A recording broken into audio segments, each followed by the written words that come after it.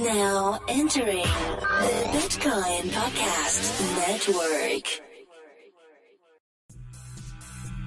Welcome to Hashing It Out, a podcast where we talk to the tech innovators behind blockchain infrastructure and decentralized networks. We dive into the weeds to get at why and how people build this technology and the problems they face along the way. Come listen and learn from the best in the business so you can join their ranks.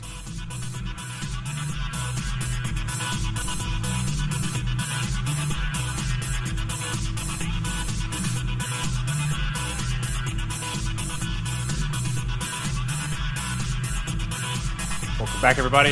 Episode 48, part 2 of Maker. Like the first part, we have Kunkel from the lead of backend services. I am Dr. Corey Petty, and my co-host, Colin Couchet, a.k.a. Craig Wright, or the opposite. I don't know how you want to say that. No, I'm Roger Veer now. Okay, sweet. Yeah, I'm just all the people. Just people. Put me on all the white papers. Put me on all the scams. Put me on everything. I'm going to be on. When we get sued, you take the block. PewDiePie next, and then just keep the ball rolling, man. I'm just going to be whoever the hell I want to be. So if you're listening to this and you did not listen to the last episode, stop.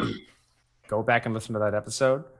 Even if you think you know how Maker works quite well, I feel like you should probably listen to it to see if we tell you anything you thought you knew but didn't know, or we got something wrong.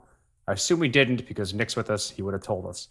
But this episode, or last episode, was basically giving you a quality overview of, I'd say, the MakerDAO ecosystem, how it works, how the value flows, kind of the ins and outs, and some, I guess, maybe frequently asked questions that a lot of people may have around the system. This episode, we're going to try and dive into the engineering side of it as to how it works technically. We have quite a few questions here, and we're just going to see how the conversation goes. So welcome back, Nick. Appreciate you doing this. Let's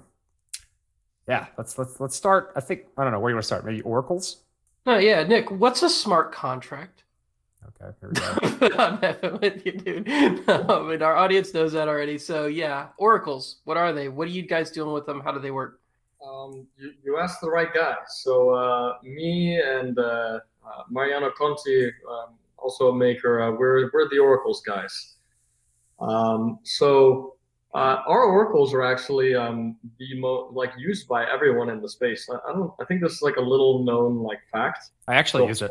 So I've made a donation app that kind of automatically converts how much people have donated to our podcast and the Bitcoin Network podcast. And in order to find the price of ETH US dollars, I make use of y'all's oracle. Yeah, I mean that's really common. So all of DeFi is pretty much using it right now. Like Set, Compound, DYDX, Dharma, Gnosis, Augur, all of these guys. How does it work? Why can we trust it? So it's essentially federated trust. So we talked in the last episode how MKR holders make all of the decisions. While they also decide who they want to be an oracle. So who is allowed to be pushing prices. So right now we have 15 oracles that are all kind of pushing prices for Ethereum. And what the smart contract effectively does is it takes the median of those 15 prices, and that's the price that is that's used by the system. So funnily enough, what I've been working on the past year actually is our kind of next gen Oracle architecture that we're going to be releasing alongside multi-collateral DAI. And I think it has a lot of advantages to the current model. So in the current model, everyone who is running an Oracle client, so all of those 15 people or organizations, they have a smart contract that's owned by them, that's kind of like a cache. So it's like where they kind of push their prices to, and then they kind of poke our medianizer smart contract, which reads from all of them and takes the median. That's kind of an inefficient model, because it means if you have n oracles, they're doing n price updates, n transactions, and so when you think about multi-collateral DAI and you think, well, we're going to have, potentially hundreds, if not thousands of assets, instead of just one with ETH like we have right now. We needed to come up with something that's much, much more scalable.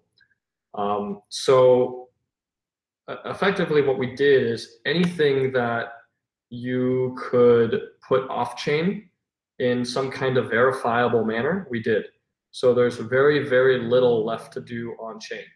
So what we're doing in the next gen is that all of these oracles, they're now not pushing their prices on-chain anymore. They're not pushing a transaction. Instead, what they do is they sign a message, and this message is it has the asset pair name, it has the price, and it has a timestamp, and they sign this message with their Ethereum private key. And so now you've basically created this signature, right? So you have the price, you have the timestamp, and you have the signature that verifies that this came from a valid oracle. And you put all of these oracles in this peer-to-peer gossip network. So the particular one we use is called Scuttlebutt, but it functions very similar to other gossip networks. And for your users maybe who aren't familiar with what that is, you can kind of think of it like Twitter. So if I'm following Corey and Corey is following Colin, and Colin kind of posts something. Since Corey is following Colin, he sees that, and he's gonna think of it like retweeting it. Now Corey has posted Colin's message, and now since I'm connected to Corey, I see the message that Corey posted from Colin, and so you can see how this kind of propagates through the network very, very quickly through these kind of peer-to-peer connections. And so effectively what you have now is you have this peer-to-peer network of all of these gossip price messages, and you can have these third-party entities come in. And so in the Maker ecosystem, we have this concept called a keeper. And what a keeper is it's really just it's like a bot that you run and it makes you money, right? It does some useful service for the system and it earns some type of return. And so what happens here is that, so for example, Corey, you could be running a keeper, and effectively you would become a member of this peer-to-peer gossip network, and you would see all of these price messages, and you would collect a bunch of them and put them into one single transaction that you then push on chain. And you get recompensated, right? Your gas costs plus like a little bit extra fee. And so that's how you incentivize these third parties to push these transactions. And so what you'll find now is that instead of having N oracles and N transactions, you can have N oracles, one transaction. And that scales much, much, much better. So, and what we've managed to do there is actually reduce our costs by about 98%. What are you going to do about maybe like spam protection and griefing this type of network? Because say multiple people can be, so the keeper, I imagine, would aggregate and take the median of all of the different oracles that he's receiving based on some given asset, and then publish the median of whatever he has for a given asset based on all the oracles of the network. I imagine that gets validated only by the signature of appropriate people who can be oracles, right? Because they're basically sending a message and passing it on. Is there a way to like perform eclipse attacks on this type of network to try and corral a given price based on collusion? Is there a way to maybe spam the network so you can kind of DDoS it in some way, shape, or form? Because like I work for Status. We're definitely worried about these types of things quite a bit. And so when you change from a federated network where you have like a lot of redundancy, which is the cost of efficiency, and try and turn everything off, by lowering those costs, you maybe potentially introduce attack vectors so someone can sway things. Have you thought about these things? And if so, what have you thought about? Yeah, I mean, of course, those are all very valid points, and we can definitely get into that if you want to do that. So effectively what the game theory comes down to is can you get 51% of the oracles, right, to collude, right? So it's very similar kind of in terms of like, blockchain hash power, right? Mm-hmm. Can you get 51% of the hash power? Can you get 51% of the oracles? to collude. So in terms of spam, for example, there are kind of built-in kind of regulatory kind of behaviors that each of the oracles is running. So if one oracle is behaving kind of maliciously or trying to spam it or DDoS it, like it can just cut it out. For example, it can put it on like a 30-minute timeout, and like, if after 30 minutes it says, hey, I'll be your friend again, and it's still, spamming it, like, nope, you go right back to the timeout corner. You also have, well, this I'm still kind of working on, but I want to kind of make into a staking model, right, where effectively oracles put up stake and then have some kind of challenge response mechanism. So if I'm an oracle and Corey is an oracle, and Corey, you're putting out some what I think are malicious prices, I can send you a challenge message. And you will recognize that challenge message, and you can either ignore it, in which case, your stake will get slashed after some amount of time, or you can respond to it. And you can respond to it and say, oh, well, I actually, I checked my sources, my price sources again, and I stand by this message that I put out, and now the challenger basically has to put up their stake, right?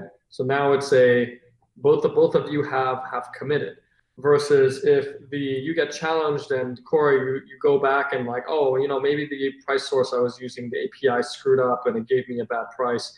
Actually, what I meant to say is this is the right price, right? Then the challenge has been responded to and everything is fine. Now there is, you can kind of put reputation at play here too, right? Yeah, that's what I was thinking here. Especially if you have, I guess, a contingent upon this, and this is the difficulty of reputation systems. Is it an anonymous oracle system, or is it a federated oracle system where you actually have like a set number of people who are capable of being oracles, and then they do the network, and that makes it a lot easier in terms of doing reputation. So it's actually both. Okay. So we kind of differentiate this by two terms. We call them dark oracles and we call them light oracles. Dark oracles are individuals, and it's imperative that they remain anonymous, right? Because if you're an individual, you can be targeted, you can be blackmailed, you can be coerced. It's just much better if you're anonymous. And also that means that the oracles, it's much more difficult for them to coordinate and collude among each other. For light oracles, these are public-facing oracles, and these are not usually individuals, they're usually organizations, like institutions. So for example, you could have Compound be running an oracle. You could have 0x run an oracle. You could have, say, a Coinbase run an oracle, right? And these institutions, right? They have a lot of users, right? They have a lot of credibility. If they were to act maliciously, there is a legal entity that you can sue, right? The game theory dynamics like play out that they can actually be public facing, right? It's actually better for them to be public facing because of this reputation that they have at stake. And so, right, another thing you can kind of play around with is remember we talked about like a 51% attack, being the thing that breaks the camel's back. Well, I mean, if you can start weighting these things too, right? You can say, I want to weight light oracles more than dark oracles by some weighting, right? Or you can break it down to the individual. You can say, this oracle has been, around for 4 years and has always been, 99.999% uptime and the like. I want to trust this by a little more than the oracle that just got added 6 months ago that, seems to be running well, but, who knows? And so maybe we can move on to something else. I don't want to take up the whole time talking about oracles. Well, okay. So oracles are pretty much like, so what are the categories of use cases for the oracles right now? Like in your system, literally just you have price identifiers, you have auctions, I guess would all be oracleized. Like you wouldn't want to run that directly on chain, would you? Like I think like last episode you mentioned that they're on chain, but like, is there a possibility for having some truth mechanisms that exist for some of these on-chain calculations, which might save some transaction fees that in the future you might want to develop? Or So the everything is on chain by design, and that's to make it decentralized to the point where even if Maker as an organization were to disappear, the system would completely work the same way that it works right now. So that when we're designing something, that's the most important piece. The second most important piece then is, okay, the gas optimization. How do you structure this, right? So the amount of value leached by fees, right, is minimized. What we use the oracles for, the only thing we use it for is to know when a loan can be liquidated. That is the only piece. Okay. And there's really no cheap way of doing that on chain, I would take it, because first off, you're trying to go with actual time frames, like, and you can't guarantee that, or like, what's the reasoning behind needing that off chain? Having the oracle stuff work off chain right now. Yeah, the liquidation side of things. It's outside information. That's the basic idea. It's like as any oracle requires outside information, and because you're pegging to $1, that's whatever you end up pegging to. You're going to need some type of reporting of that thing, and that can't be done without. Okay, so that's part of the liquidation thing. I get it. Okay, so when I was thinking liquidation, I was thinking the actual act of like calling liquidation on these things is like, but you can just submit the truth value to the blockchain, and then that has an effect on the entire smart contract ecosystem. That's what I was kind of like thinking, is you actually individually would call liquidation, but you're not doing that. It's just submitting the value. We don't call the liquidation, right? We just supply the price value. So when someone else, like a third party, remember we were talking about this keeper, this like self-interested third party actor, they're the ones that are looking for which loans can be liquidated. They right. Oh, the price finally dropped low enough to liquidate it. Now they push a transaction saying, I want to liquidate that one. And gotcha. And for me, that was kind of like so wait a minute, they want to liquidate that one. I gotcha. Okay. And that communication is, wait a minute. So actually now I'm confused. So they say they want to liquidate that one. The maker holders. Is that correct? Or is that not the maker holders, anyone. So the keeper is just a bot that anyone can run. You can run it, Corey can run it. And the reason why someone would run a liquidation keeper is what we call it, is because you get to be the first person to you get to guarantee that you are the one that buys that collateral, right? So I want to liquidate that loan because the price of ETH has fallen far enough that it's under collateralized now, and I want to buy that ETH at a 3% discount.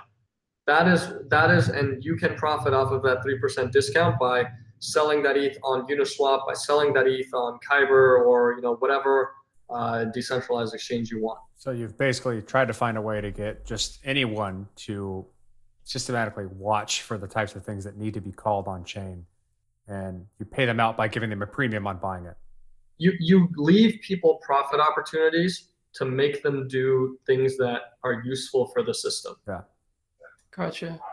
So, okay. So the main component, I guess, of Maker is the smart contract system that is in chain, and then the Oracle system. What else are we missing? Is there anything aside from that we should be talking about? I mean, I know that sounds reductionist. Smart contract system. Those are two major components. Like literally, that's kind of the point of what I'm trying to make here, is that from an architectural standpoint, to develop a large-scale financial transaction system, if we get the tooling down, and we get the processes down, and we get the best practices down, building something like this is a lot simpler than building Visa, right? Yeah. And it's a lot simpler than building a bank infrastructure. And so I didn't mean to say that as in like you didn't put in amazing work, although it could sound like that. What I was actually saying is this is what we have, and this is all it takes to develop something. And the only reason that we can do this is because of this concept of trust, this decentralized trust mechanism, which is the blockchain, which is the foundation for the entire thing that you're building. So I just wanted to point that out. I thought that was interesting that you have this Oracle system, which is actually kind of an ecosystem of federated truth, and then you have the blockchain, which is the absolute truth, and this automated logic, which obeys a predefined set of rules and people can interact with, and yada, yada, yada. But the problem that people keep running into, and this is Corey's area of expertise, and I'm sure he's going to have a ton of questions in this area, is the matter of security. Mm-hmm. So as far as the smart contract security goes, how did you verify that these things operate as expected in as many circumstances as you can predict? Okay, so you're absolutely right. Security is really the most important thing, right? We have about 2% of the entire Ethereum supply locked up in our smart contracts right now. It's just above 2 million Ether, which is, you can think of that as like a pretty significant systemic risk, right? So how do we protect that? So we have been working really closely with like most of the top audit firms in the space. So Trail of Bits is someone that we work extremely closely with. And they're not just one of the top, or if not the top, crypto cybersecurity firm. They're actually like one of the top cybersecurity firms, period, in the world. We've also, I think in total we've had like 5 or 6 audits. So the White Hat Hacker Group, those glorious anonymous individuals, they've audited the system as well. But personally, I don't think that's enough. And so what we've done with multi-collateral DAI is we've taken the next step and we've done something that no one's done before. And so we've actually formally verified all of the multi-collateral DAI contracts, every single piece. And I'm sure your users are super knowledgeable and know what that means. But for the couple who don't, what formal verification means is that you can mathematically prove, you can basically algebraically prove that the system can never do this. It can never do that. Given this can never happen. So, for example, you could say the system, should never be able to print more DAI than the sum of the debt ceilings of all the collateral types. The user should never be able to mint more DAI than their collateral is worth. No one should ever be able to withdraw DAI except out of this one function where when you're paying back your loan, you get to unlock your DAI. You should never be able to withdraw more, ETH than you put in. It's literally just you start very, very simple and build these little primitive truths, and then you can start using them like Lego blocks and stacking these truths on top of each other to prove very, very kind of complex relationships. Now, so one, awesome. I'm happy that that's the role that you went. I have some questions on how you what software used to do that and who did it. And which you made a very significant point about that is that particularly in Ethereum, you can only formally verify the truths that you put into the system and check. We're never going to get a system that's basically all possible scenarios are set within the context of the EVM, right? And so the quality of your form verification is basically at the limit of the quality of the rules you put in to check. In a lot of ways, who did that? What did you use? KVM? Did you use Manticore? What system did you use to do this formal verification? So we actually use both of those. KVM is basically we use the K framework. Yep.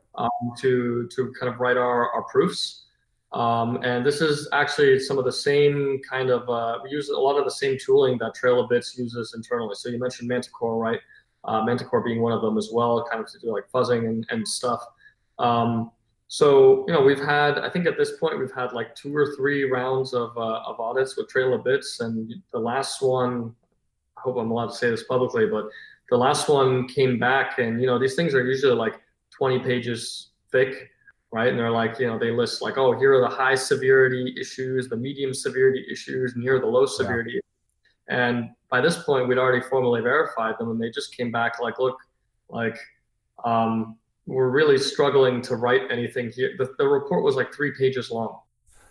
It's almost like scary to get something back like that, to be honest, because it's just like, okay, maybe it's so complicated that even the auditors are having trouble with it.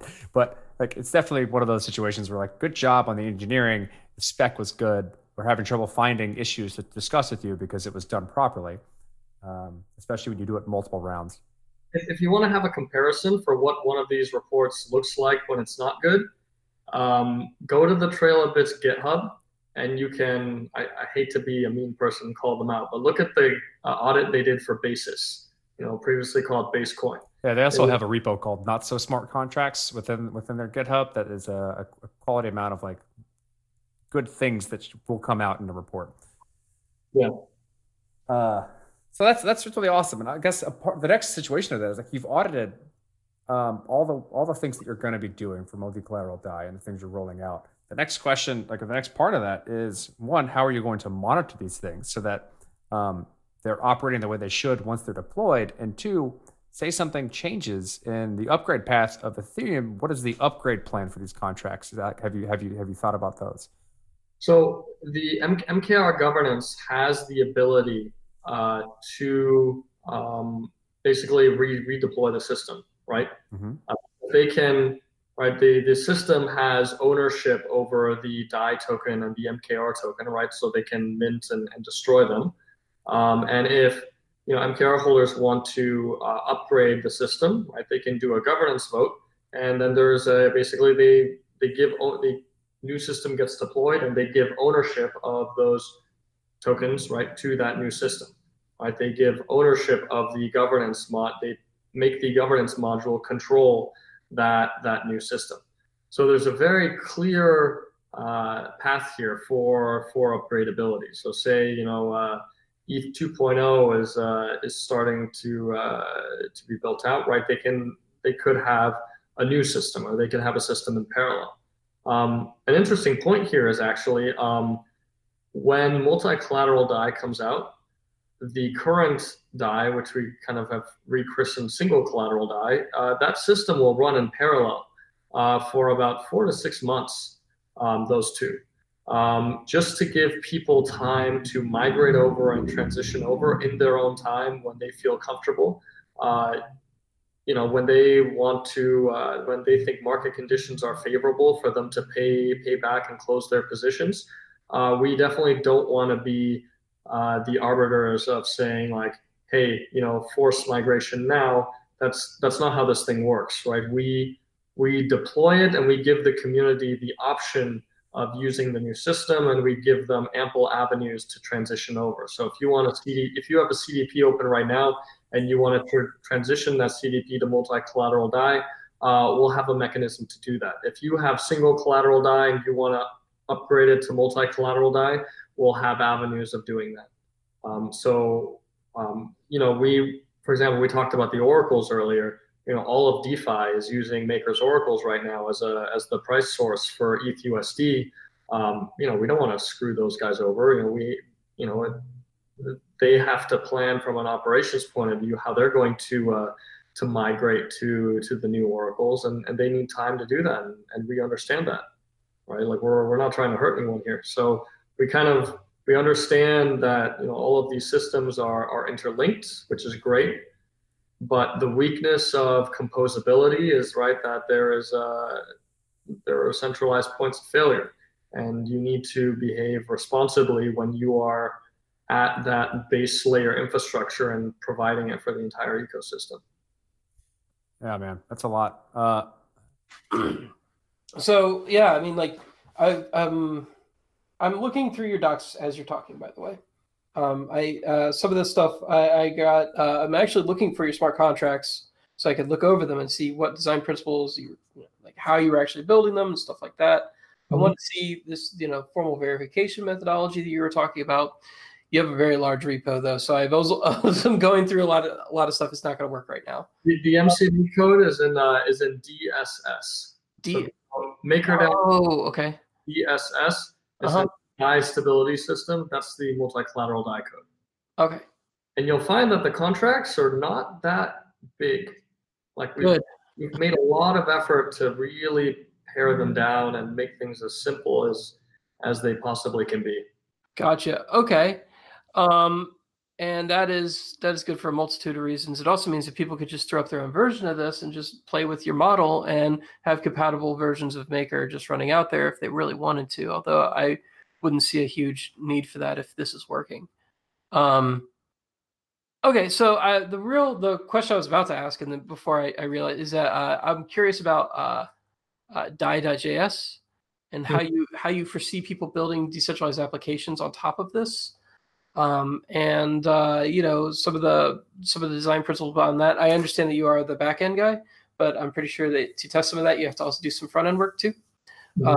And so I'm kind of curious, what is your vision? What is the vision with DAI.js? And are you guys expecting to maintain the point of entry for people interacting with your stuff, or do you see people building alternatives to this? So both, right? So we want to have kind of a vibrant ecosystem built up around Maker and around DAI.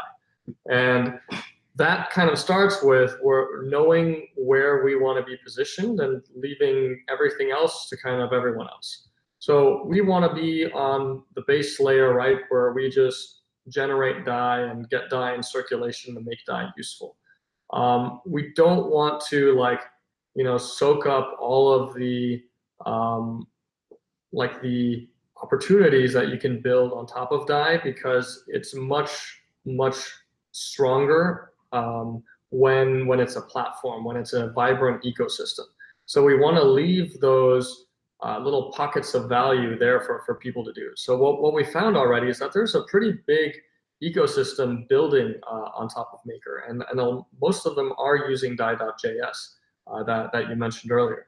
So for example, there has been all kinds of alternative front ends that people have deployed. So there's InstaDApp, there's SendWire, or not SendWire. SilverWire, I think is StableWire, right? SilverWire, yeah, it looks awesome. Actually, from a conceptual standpoint, I don't know if it's functional yet or working, but it's reversible payments. Yeah.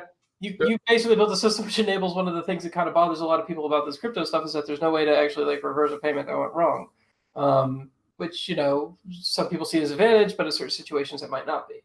And one of the coolest things I've seen actually is something called MakerScan.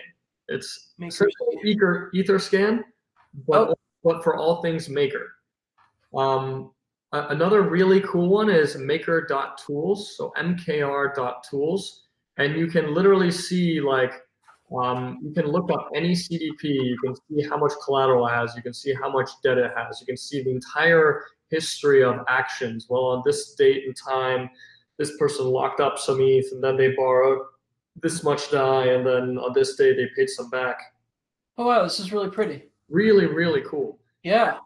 Just the thing is, in blockchain, we kind of take that for granted that there's these cool things, but take a step back for a second and think of Maker, the Maker kind of system, as a bank. Uh-huh. This amount of transparency does not exist in the traditional banking world. If you went to Bank of America down the street and you're like, hey, I'm thinking about taking out a loan, but please let me look at your entire loan book first. I want to see every loan you've extended. I want to know every individual you've extended it to. I want to know the duration of the loan, the interest of the loan, before I make my decision if it's safe for me to take out a loan with you. They tell you to get lost, yep. Right? It's the amount of transparency that we have in the system. Right now, it seems very opaque to regulators, and they're understandably fearful because they don't understand it yet. But once they realize how much more transparent this type of system is than the traditional banking sector, I think they're going to fall in love with it. This is the most easily regulatable thing they've ever seen. Yeah, that you can always build. Try to throw this concept out as much as I possibly can, but you could build centralized services or even non-transparent services on top of transparent services. You can't do the opposite. Mm-hmm. You can go from decentralized to centralized. And what's nice about that is you still have the basic reliability layer underneath that gives you transparency. And rebuilding the financial world on top of this is definitely doable, and in my opinion, like inevitable. But that doesn't hurt the base layer in a lot of ways. In fact, it emboldens it and throws a lot of use cases into it because you have a massive funnel into the base layer. And what you've kind of built, if you're saying like kind of what we came back from yesterday, is you built a decentralized credit system in a lot of ways. What has been? Well, like that kind of throws me off a little bit because like I think is this a credit system? I guess you're not like yes, you're putting up collateral, but you're not really like that's not credit. Like credit is, hey, I am known to be pretty good, so they're going to give me free money just because of my reputation. But this is like you're putting up collateral. There's real risk involved in you being a bad actor. It's not like like the other with a credit score, like you be a bad actor, what happens? They might be able to garnish wages, they might not, and they'll be able to hurt your credit score, so you can't do that kind of junk again. But the risk is all on the person giving the money. The money's not being given to you by a third party. It's not like this is not the same thing as credit. It's closer to Dharma, but I don't even see it acting like Dharma because Dharma is kind of this peer-to-peer system. But peer-to-peer, like in fact, that might be a good distinction to make here. The Dharma protocol versus what you guys are doing, it actually seems like they almost work well together rather than being a competing thing, which is what I originally kind of thought. So maybe that would help with that distinction that I'm trying to make here. Oh, I mean, we have a great relationship with Dharma and all the secondary lending protocols, right? Actually, I know you asked a different question, but I just want to touch on this real quick. All of these secondary lending protocols actually help us stabilize DAI. Because effectively, if we offer, some rate and, someone else has a more attractive rate, right? They'll just go over there and borrow DAI from them instead of borrowing DAI from us. And that actually helps reinforce the peg, right? So when we move rates, they pretty much have to move rates as well, though. It's a symbiotic type of relationship because any DAI that's being lent out at Dharma, someone is paying, the whatever our stability fee is, on that DAI, every second. So even though it's not that exact individual who's paying that, from a macro level, somebody is, and that all actually tends to equilibrate out. Yeah, so that's awesome. You've built literally an ecosystem, a platform that people can play with nicely, and there's really no competitive advantage to doing anything wrong or anything. It doesn't. I'm not seeing like the more questions I have, the more they just seem like, yeah, why would anybody do that? You know what I mean? Is the best answer that I could give. Or it would just break the system, or they would just lose money, or it wouldn't help anything. So I think that's interesting. But there's always social attacks outside and reasonings beyond. Like if somebody wanted to attack Ethereum, the fact that you hold 2% of that would be a pretty major attack if they found some way of like gaming the system to attack that. But I think most people don't, and I don't really see somebody having that kind of money laying around to do that kind of junk. I think a better way to maybe. Yeah, there could be problems, but we're relatively naive people about it. Why don't we ask the back end guy, like, what's difficult? Like, where do you see potential issues in the future? Where do I see potential issues in the future? Oh boy. Or like, maybe starting off with like, what's really, really hard to get right from an engineering perspective, so that like you have this quality mechanism design, this equilibrium, and how do you know? Building it, that's what you're going to get. Yeah, what sucks about Maker, man?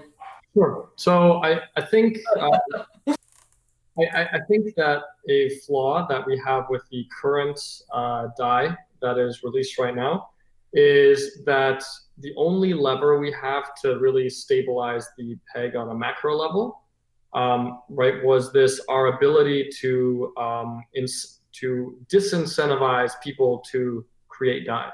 Right, by raising the interest rate, right, or incentivizing them to create DAI by lowering the interest rate. So that is a lever on DAI supply. What we do not have right now is a lever on DAI demand. And so the way that we're addressing this in multi-collateral DAI is that we're going to add something called the DAI savings rate. And it's effectively this lever on demand. And so what the DAI savings rate is just like how you can go to your local bank and you can put some dollars in a savings account and earn some interest. It's going to work the same way. So you can lock up your DAI in a smart contract, and per second, it will basically accumulate interest. And so where this interest is coming from is it's actually coming from the fees that people are paying for the loans, right? So say right now we have 19.5% interest when someone takes out a loan in ETH. That's pretty high, I think. Well, I agree. Yeah, well, sure. But it's pretty high. But what if you could instead say, well, why don't we give people 6% interest annually just for holding DAI, right? Now there's going to be an increased demand for holding DAI. So this equilibrium equation has shifted, right? Because there's now increased demand for holding DAI, and now the system can actually withstand increased demand for leverage as well for creating new supply because the demand equation has increased. So we can actually use the DAI savings rate then to lower the interest rate that we're charging borrowers, right? And so we can bring that 19.5%, say, from 19.5% interest rate and 0 to DAI holders, and bring it down to say 10% interest rate on borrowers and 6% to DAI holders. And so effectively, this DAI savings rates gets funded from that stability fee, right? And so it's effectively a win-win for everybody, right? I mean, MKR holders don't make as much money, but it allows the system to scale more. So even in the long term, MKR holders can recoup those costs through scale. But for DAI holders and for borrowers, they get lower rates, and for DAI holders, right, they get to earn interest, which is great. And I think the impact of that is going to be felt kind of ecosystem wide when people realize what it means that you can earn 6% interest on DAI or 4% or whatever it ends up being. Because think of all of these wallets right now that don't have a business model. Well, if all they do is just you put their users' deposits and lock it up in this interest earning account, and they can take it out at any time. Right now, wallets have a business model. Think of exchanges that haven't listed DAI yet. Exchanges are, volume is overall down from where we were at 2017 levels. Exchanges are trying to find more avenues for more revenue, right? And that's why they're doing this whole IEO thing now, because they've had to diversify and find new areas for revenue. Well, what if all of the DAI that their users deposit on their system can be earning them, 4, 5, 6% annually? That's another income source. So now exchanges are incentivized to list DAI. Effectively, any application that is, holding DAI in some way now has an extra income stream. How do you see people adopting this? Do you feel like it's going to be institutions and applications that build on top of this system, or do you think end users are going to directly interact with this? I think users will directly interact with it, but it has to be in collaboration with the ecosystem, right? So I don't see the DAI user in 5 years from now really interacting with the Maker front end or anything like that. I see it as someone built an app in Argentina or something, and they're using DAI in their back end. The person probably doesn't even know they're using blockchain, using crypto, using DAI. They're just oh, I have money. And they can go, and their app, is saying, hey, we're going to give you 3% interest or something like that. And the app is making money because they're pocketing the difference, right? I think that the DAI savings rate kind of incentivizes this whole ecosystem of participants to go out and kind of be missionaries for the use of DAI. And it doesn't have to be, hey, here's this cool thing, DAI, use DAI. It can literally be abstracted away to the point where you don't need to know you're using blockchain. You don't know you need to use crypto. One really interesting use case I'm super excited about is kind of tokenized securities. So we're working with a partner called TradeShift, and they're one of the largest trade finance kind of companies in the world. And what we're doing a pilot project with them for tokenizing invoices. That's what I was kind of get to. I guess something that's, go ahead. I want to know, like tokenizing, like that's basically an NFT. Like, yeah, so totally. Yeah, it has to have a valuation. It's like, how do I take DAI out on my crypto kitty? It's basically the same problem. Yeah. So, like, I want to hear all about this. Go. Okay, so in the trade finance world, right? So say you have Walmart and you have some small kind of toys manufacturer. It's, Christmas time is coming up and Walmart wants to make a big order, and the Christmas toys manufacturer, all right, they have some cash, they manufacture some toys, they ship them to Walmart, and they issue Walmart like an invoice, right? And say like, hey, okay, you owe us $200,000. Walmart doesn't pay that invoice immediately. They'll usually pay it 90 days from the day that it was issued. And this is a problem. This is a problem because supply companies are very cash flow dependent businesses, right? So this toy factory, right, maybe it can't handle any large orders for a while because it doesn't have enough capital. So what they end up having to do a lot of the time is end up selling their invoices for, say 75 cents on the dollar, sometimes even like 50 cents on the dollar, depending how desperate they are. Actually, there's a pretty predatory strategy that Walmart and Amazon sometimes employ where they intentionally don't pay their suppliers because they know their suppliers are going to go bankrupt and won't actually be able to sue them. Or Amazon will be able to then buy that supplier in bankruptcy for even cheaper. It's pretty predatory. So there's an alternative to this is where you effectively borrow against your invoice. So your invoice, right, has some kind of credit rating. So Walmart and Amazon are, they have good credit. So they're good for paying out their invoices. And so banks are willing to extend loans using these invoices as collateral. The only problem is that the banks won't deal with you unless you're doing like 10 million, 20 million, 50 million subs because you're just not worth it to them.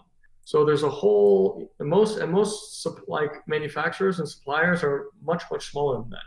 So what we think we can do is we can have TradeShift is the one that already does the trade finance stuff. So they already know what the credit rating is of risk is of all these different invoices.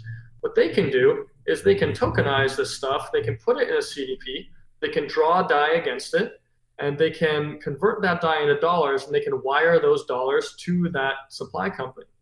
And what you've effectively done is the supply company doesn't need to know anything about blockchain. They don't need to know anything about tokenization or DAI or anything. They don't even know they're using it.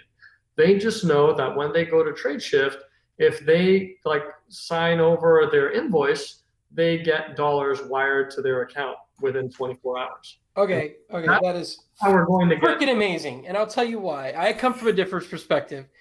One of the main problems when it comes to anything dealing with independent contracting is exactly what you mentioned, just in a different context. So it's not just about suppliers. It's about anybody dealing with any organization which has a 60-day or 90-day or even 6-month sort of cycle for paying out your particular type of contract. You are dependent on that cash flow. You genuinely are. If you want to be a small contractor today, you have to have at least 3 months worth of I can live off of this in your pocket right away. Otherwise, you are putting yourself at extreme risk because the likelihood that you're going to get paid within 90 days is slim to none. You're probably not even going to be paid till after that because you have to actually do the work first before the invoice is even considered valid, before you'll even get paid. Okay, so the barrier to entry into doing just independent work and independent labor and independent consulting and independent anything is tremendous, especially for young people who come from different economic situations, people coming into the country that is not from a privilege of a country. So people from India to here would have a more difficult time. A lot of these problems are really easily solved if we just had a way of lending against invoices. But as you said, they won't even look at your invoice for lending purposes as collateral unless it is at least probably 1 to 1.5 million minimum, depending on the bank. Good job. Small trade. Yeah. So you've gotten Colin excited. He's gone now. If you can not only if you could take these invoices, if you can attach a credit rating to the invoices, and if you could somehow bundle the invoices together, providing an incentive model for collective bargaining, you have something pretty big there. They have something pretty big there. That is a big, amazing feature that I've always wanted, and it's only possible because of Maker. I'm very excited. Sorry, I go on rants too. I apologize. Colin is a ranter. It's okay. We love it. God, it's so scary though, because I guess it's not, because it's not as scary. Because as we rebuild this financial infrastructure, we keep building on top of it, keep building on top of it, keep building on top of it. We abstract away to the point where the user doesn't even know they're doing things. It's important to realize that the foundation is much more stable and reliable, or at least dependent upon a rational market, than something that is not, or built on a house of cards. And so, I worry a lot that what we're doing in the blockchain industry is rebuilding the financial, a more efficient financial system, but also the fact that it may be more obscure, complex, and because we're building so many layers on top of it, that complexity grows, and then it's just the same damn thing, but also worse. Have you thought about this type of stuff and how this future grows, and we rebuild the financial industry? What's keeping us from not doing the same damn thing? And why is it going to be better this time? I worry about it all the time. Right? I hate to beat the dead horse, but 2008 was right. It was the result of dressing up a bunch of crap and dicing up. And what Colin just said, if you build a market on building these things up, bulking them and selling them, if that's not done correctly, then we just do the same damn thing.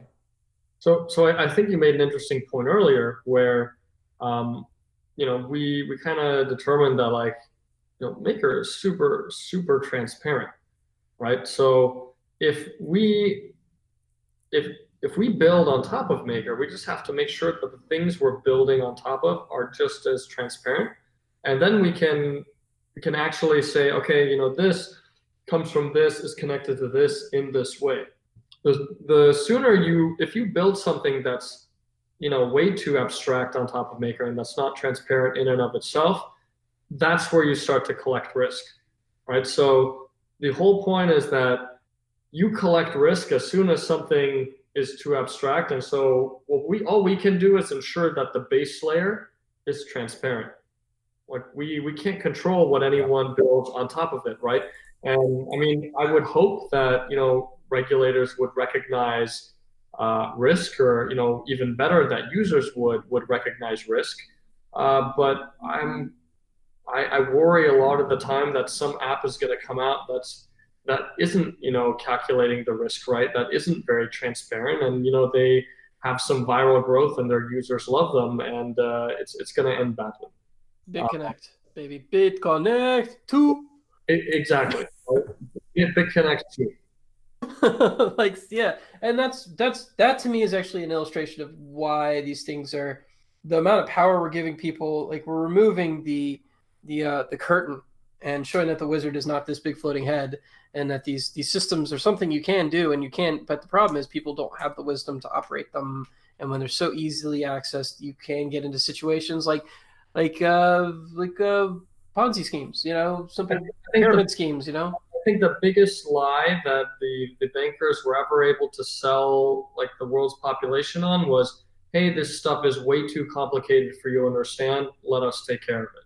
Yeah, but what I worry about is we're building systems that actually are, right? Try explaining Bitcoin to the everyday person, and then think about how more complex Maker is as opposed to Bitcoin. Mm-hmm. And then that's just the base layer, right? That's But that's the technology side. So when he's saying that, what I hear when Nick says that is that managing your own finances is too complex. Okay. Let us do that for you. So one thing though is, people don't need to understand the technology, but they do need to understand the principles behind it. the risk. They need to understand the risk. So for example, Maker, yeah, there are some risks that are specific to the technology stack, but most of it is, do you trust the economic model? And the economic model we have in Maker is not something new. It's actually something very old. Central banks use monetary policy, right? Modifying interest rates and the like as a way to stabilize and curb inflation all the time. This is really just the blockchain representation of that. This is not something new, right?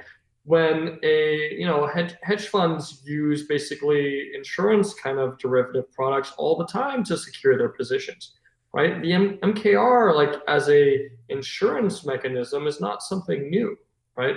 What we've just done is adapted kind of existing models that work and just put them on chain in a more transparent manner. So that's great and all, and you say it's the same, but at the same time, imagine getting these financial analysts who are up there as talking heads on Bloomberg, who are up there on CNBC, who are up there on Fox Business, talking about how the market's moving and how things. Imagine them talking about MakerDAO and how MakerDAO is positioning itself and whether or not it's going to raise the interest rates or lower. And they're talking about it like it's some monolithic thing because that's all they know, and they don't understand that there's a mechanism in there that's out of the control of any sort of decision-making process. And some of them will understand it. They might use the microphone to manipulate the markets in one way or another, swaying the mass opinion in the tragedy of the commons. But either way, the story has still changed because it's not the same as like the Fed is going to change the rate. It's a matter of who has control of the power, and it's just going to be an interesting world when I see the Maker market being up there, spoken right next to the S&P. I'm very much looking forward to that, Will. I bet you are. All right, we got a few minutes left. What else sucks about Maker? What else sucks about Maker? Oh man. I would say another risk we have is the MKR token is not super liquid right now. So I think that's something that we need to work on. So when new MKR gets diluted to cover bad debt, right? That MKR needs to be sold, right? That's how you get the buy. If the markets for buying MKR are very illiquid, then you can see the price depreciate rapidly rather than slowly. So the market cap so you kind of see this in crypto, right? Where you have coins that are worth say $1 billion, but they only do like $20 million of actual volume, per day. After you filter out wash trading, it's probably like a tenth of that. If you were to dump, $5 million of, a coin onto something that only has $1 million of real liquidity, right? You're going to depreciate the price extremely fast. You'll see that $1 billion market cap, token collapse to 800 million or, 750 million quite quickly. And that's something that we need to improve about the Maker token if it's going to be this robust insurance product.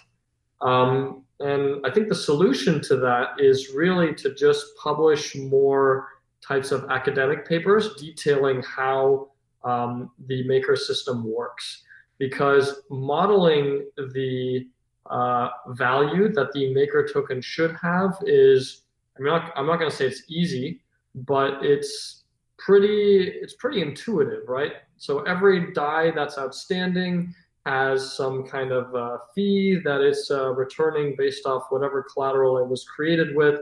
So that's money coming in.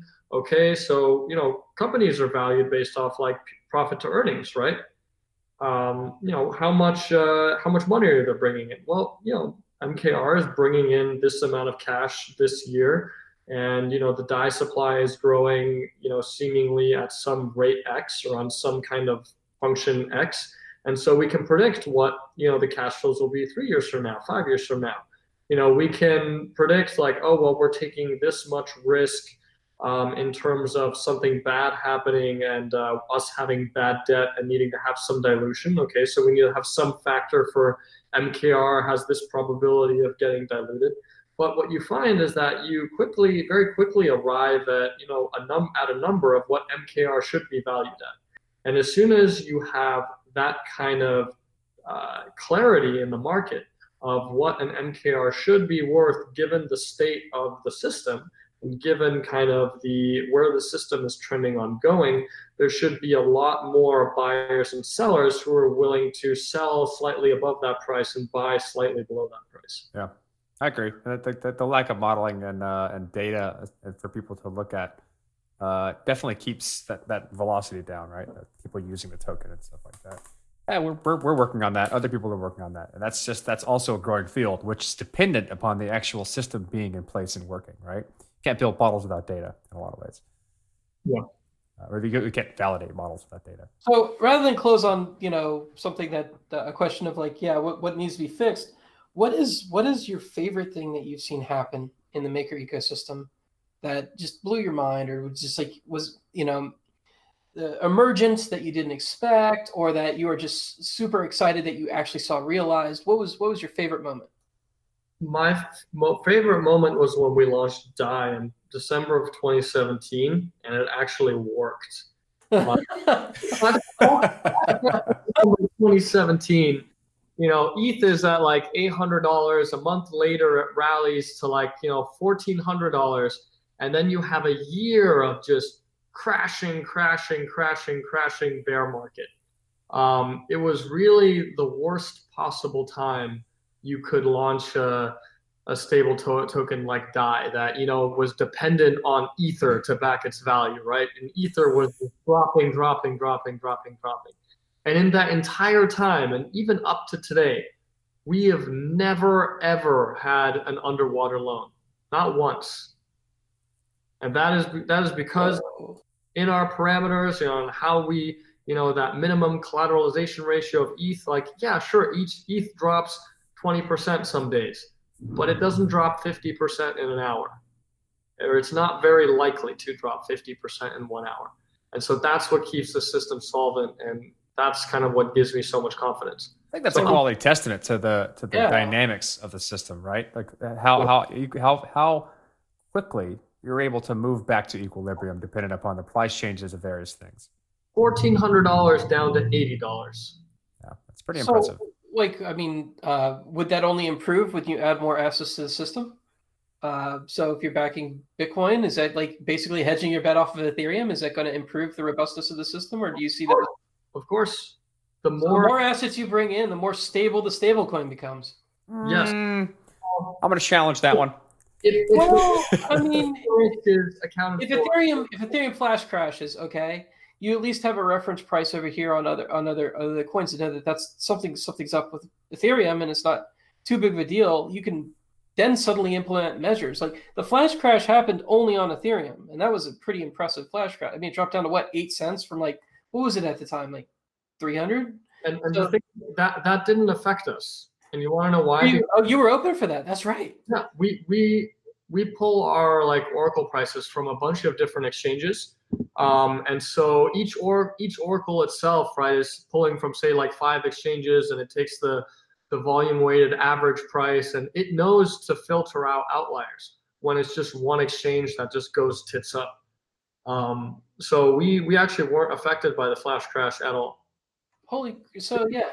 I don't know. So why would you say you would argue against it, Corey? Because I've had a lot of advanced courses in reaction dynamics, and this is probably something that models very, very well to that, and it's a subtle science, and there's could be some kind of like it's like as you increase the collateral, it becomes a larger and larger multivariate problem. As with any multivariate problem, you have exponential increase of complexity as you increase the number of variables. And optimization of those types of problems gets incredibly complex and sometimes non-trivial. So like in terms of like the dynamics and what can pull that system out of equilibrium. So I think that'd be kind of like a area of research that I would love to see, because the majority of modeling we do in token economics is usually ways for firms to do to make appropriate decisions on like collateral, like where they're putting their money, basically making good quality buys decisions, things like that. But modeling these things especially when things have multiple utilities with more complex theories that may be worthwhile, like ecology theory or reaction dynamics theory, may be more appropriate. I'd be kind of curious to see like how those play out.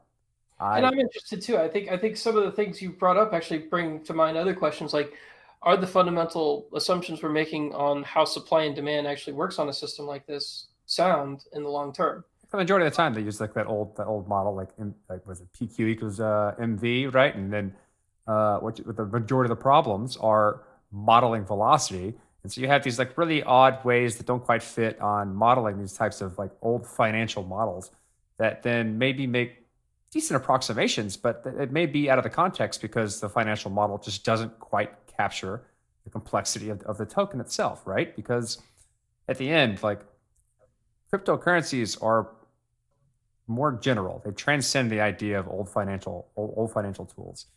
And when you use the tooling of the older transcended thing, they're never going to capture everything. And that complexity may mean drastic consequences of like the thing in practice. And until we come up with better models or try different things, then I'm not too sure of like how accurate these things are. But that's part of the field, and it's a very, very small budding field. You need a lot of work and a lot of research to apply to these things, and it's just a small amount of people doing it.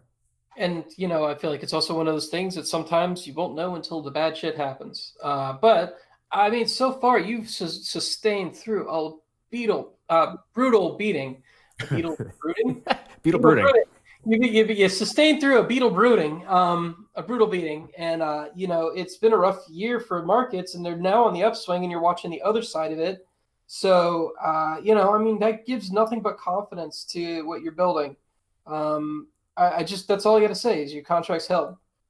Your contract's held, your system held through a rough time. I'm sure people are trying to come at you all the time. I guarantee there's people who want to figure out how to break you just for fun. Not even because they have a vendetta, just because that's when you got 2% of Ether locked up. They're definitely not doing it for fun. Well, they might be doing it for fun. Let's say that you could just wind up finding a way to just lock up that money. Like that would just be because they're dicks. It's not. It's like I don't see any. Maybe not. Maybe they want to attack Ether itself, but. I don't know. The point is that people are coming at you. You're standing up to the bullets, and it's panning out so far. And you're building quite a hell of an ecosystem around this. And I just very impressed with what I'm hearing here. So, yeah, I came in as a pure skeptic intentionally, and I came out as a person who is 75% there because I always got to leave that little bit extra because I got more to learn. And there's only so much you can learn in 2 hours of talking. So, but yeah, no, I think this is really impressive stuff. Like this is extremely impressive. So cool. Well, I'm glad we got you 75% of the way there.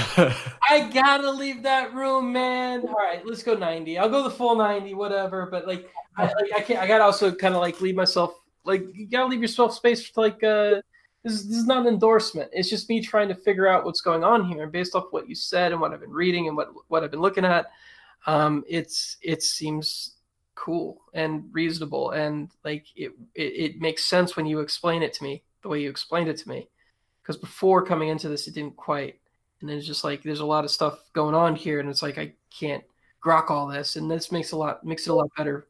The problem is that there's no clear entry point where you start and then you go from B to C to D. It's always this thing and it's connected to this thing and this other thing, but we can't talk about the other thing yet. Let's talk about this first. And we just tried to do it over the past 2 hours. It's not until you have the whole picture that you see how things are interconnected. And that's why Corey was like, dude, if you haven't listened to the previous episode, you got to listen to it before you do this. Because I feel like, just that explanation of it just helped. I mean, this is your point of entry. How's that? Push us really hard. Push us. Tell everyone they should listen to these 2 episodes before they even talk to y'all, and we'll make it a deal. In terms of like getting Colin the rest of the 10%, where do people go to find out more and to learn the things that they maybe quite didn't get the first time when they listen to this, or they need more clarity on certain things? Where's the conversation? Where do they learn more? Where do they find you? So, I mean, if you go to chat.makerdao.com, we are very, very active on our chat. We have a super, super active community. All of us are posting in the public channels like all day, every day. So you can ask all your questions there. We also have a repo on GitHub in the MakerDAO repo called awesome-MakerDAO. And it's pretty awesome. It is very awesome. It is a list of like every single thing having to do with Maker, with how it works, with kind of guides, with specs, with FAQs. It has links to every AMA, every podcast we've ever done. It has videos. It has links to every platform that trades DAI, that uses DAI. It has a ton of different stuff. And it's just growing day by day by day by day. Awesome. Thanks a lot. We really appreciate you taking the extra hour to expand this out, because there's just so much here. And I feel a lot better about my understanding of how things work. And I also feel a lot about better, like pointing people in the right direction when they have questions for me. Thanks a lot. Yep, super. Thanks. Awesome. Hey, thanks for having me, guys. This was super cool.